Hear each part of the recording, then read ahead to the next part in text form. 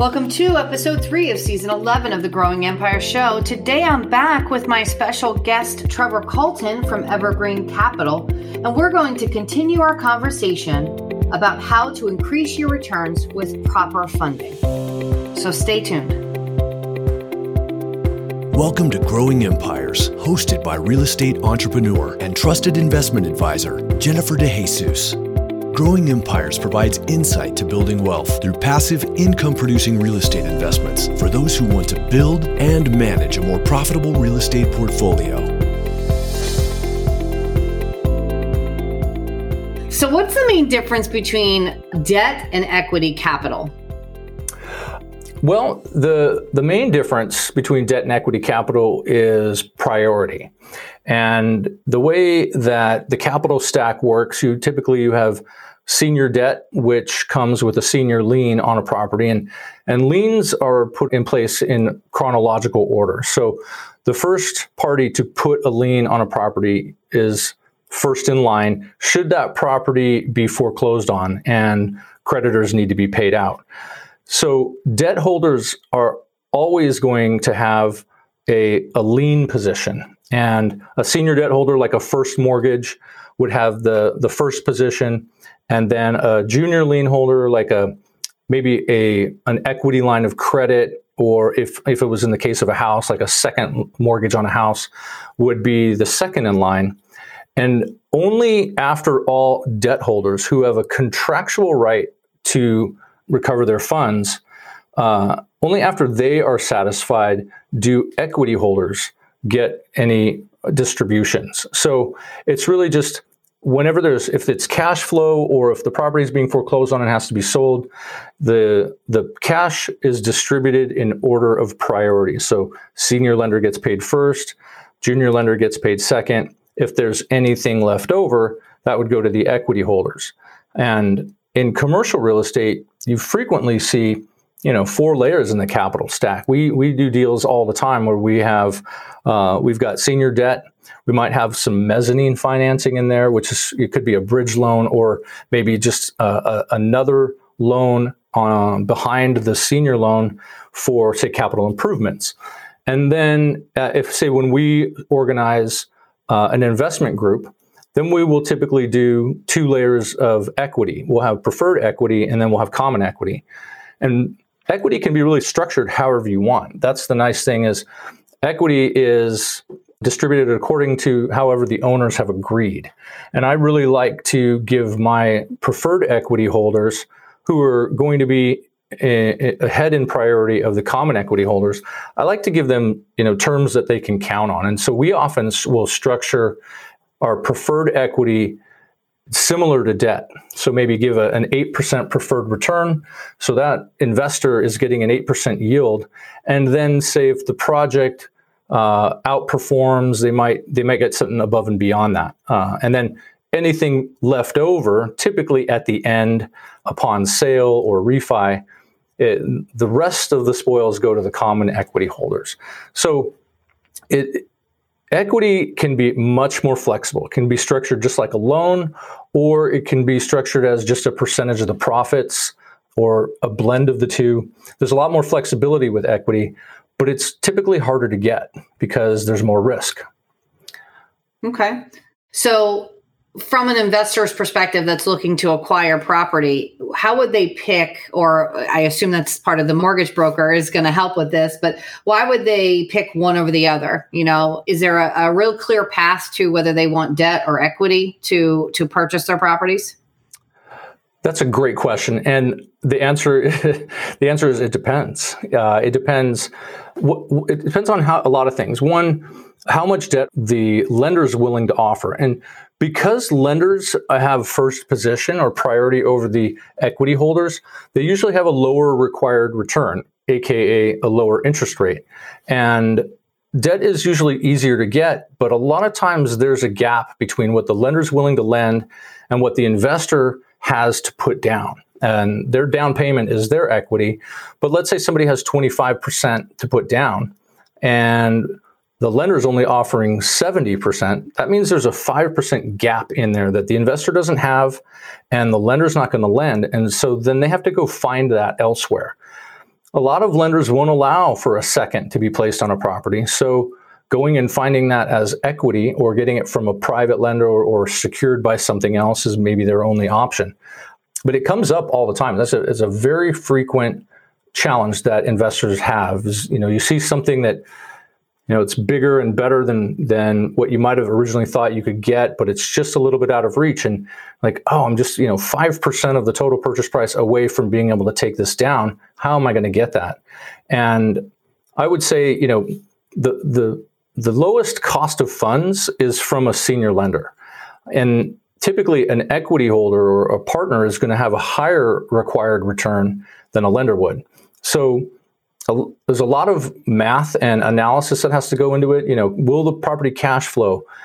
Can I satisfy the debt, and can I satisfy my preferred equity holders? A lot of times with equity holders, they won't necessarily require that they get a payment every month or every quarter. And sometimes what they are owed can just be accrued and then paid later. Maybe let's say if they, the owner increases the income and they start getting better cash flow, they can get caught up with that equity holder.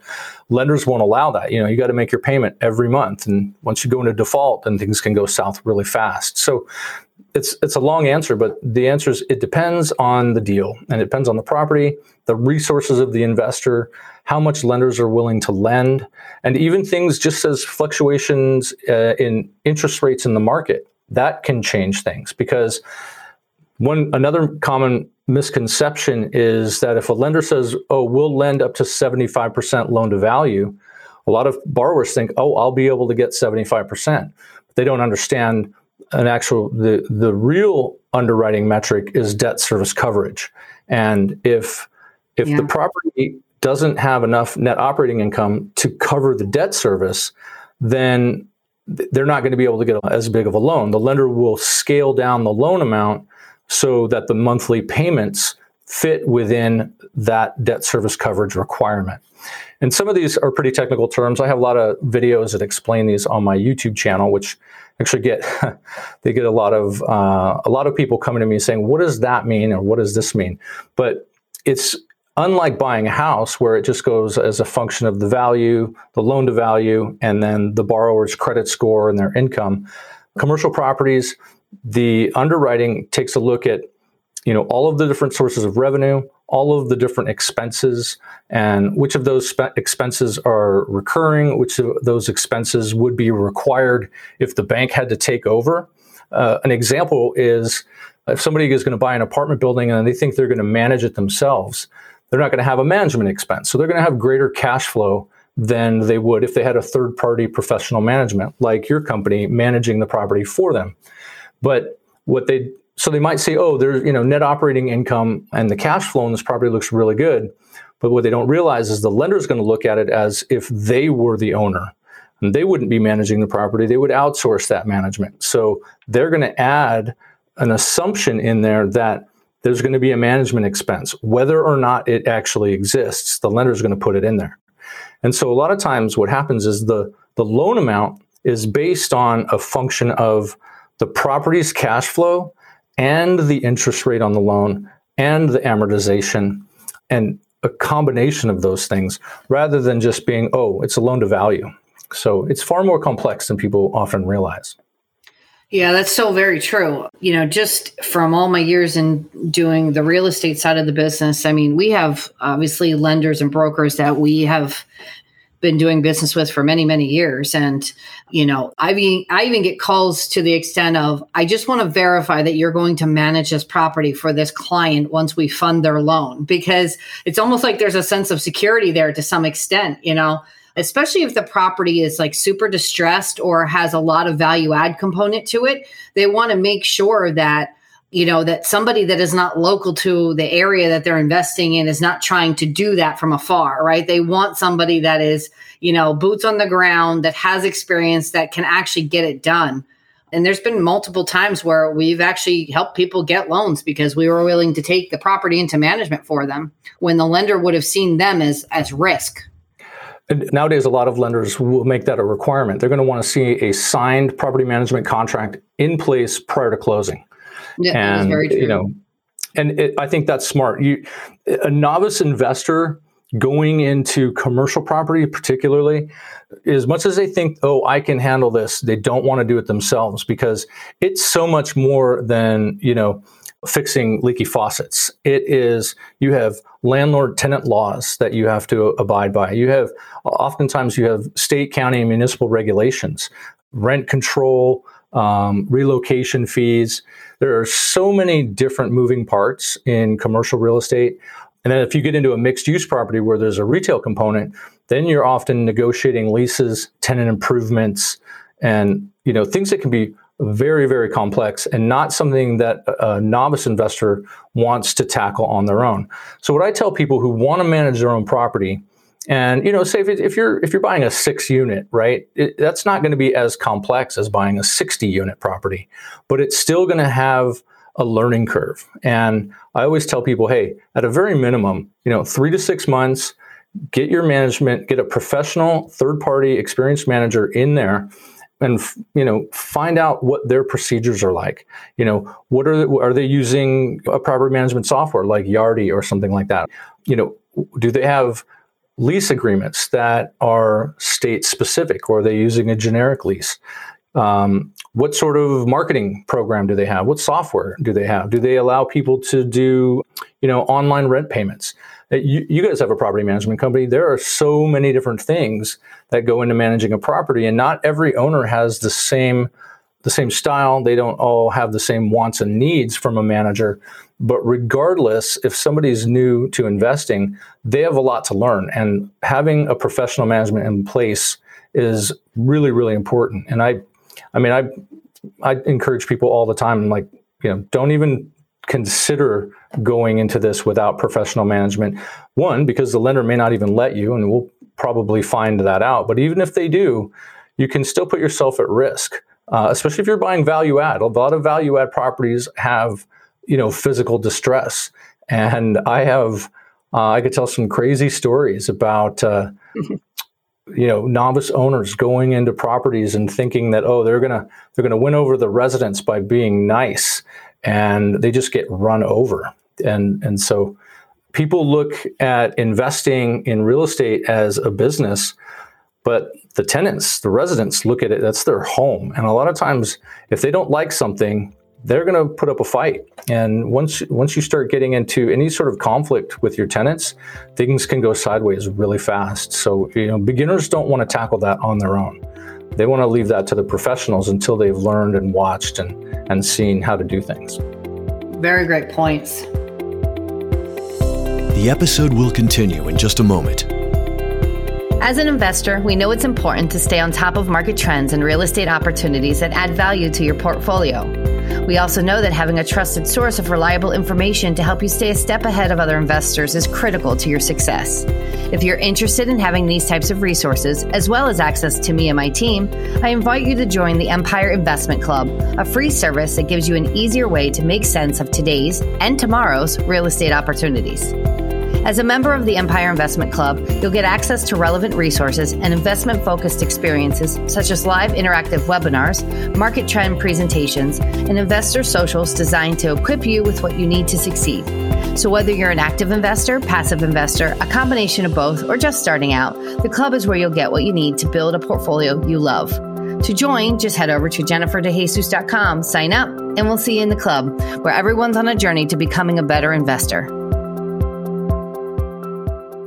So do you think that having the proper funding or having the proper type of loan package for the deal that you're buying helps investors increase returns? Oh, absolutely. Yeah. The example that I gave earlier about having a loan just with the different type of prepayment penalty, that can change your overall returns significantly. Another thing is, the thing that borrowers need to understand is that lenders want to work with professionals because they're all about risk, right? They want to ensure that they're going to get their returns, their interest on their, regular monthly payments, and they don't want to have to deal with problems. So if an investor is going out to source debt in the market, and let's say, they just show up with an unorganized stack of papers, the good lenders that have great terms are not necessarily even going to want to look at that. They might just turn them down right away. But what we do, and that's a huge part of our job that we do before we even have a fee agreement in place with a borrower or client, is we help them compile the best loan package that we can put together with the information that they give us. Write out a great summary, explain the project, explain the sponsor, talk about the financial solvency of the investor, talk about what sort of level of capital they're looking for and for how long, you want to put your best foot forward with the lenders immediately, because you only get one chance to make a first impression. And once a lender has said, no, we're not interested in that deal, they're unlikely to look at it again. But having a well-organized package ready to go to submit to a lender in the beginning can make a huge difference in the rates and terms that you're offered. Because if you think about it, if the conventional lenders say no just because the package is disorganized or incomplete, then frequently you're going to non-bank lenders or private money, and the cost of funds is going to be higher there. And so the investors' returns are going to be a lot lower.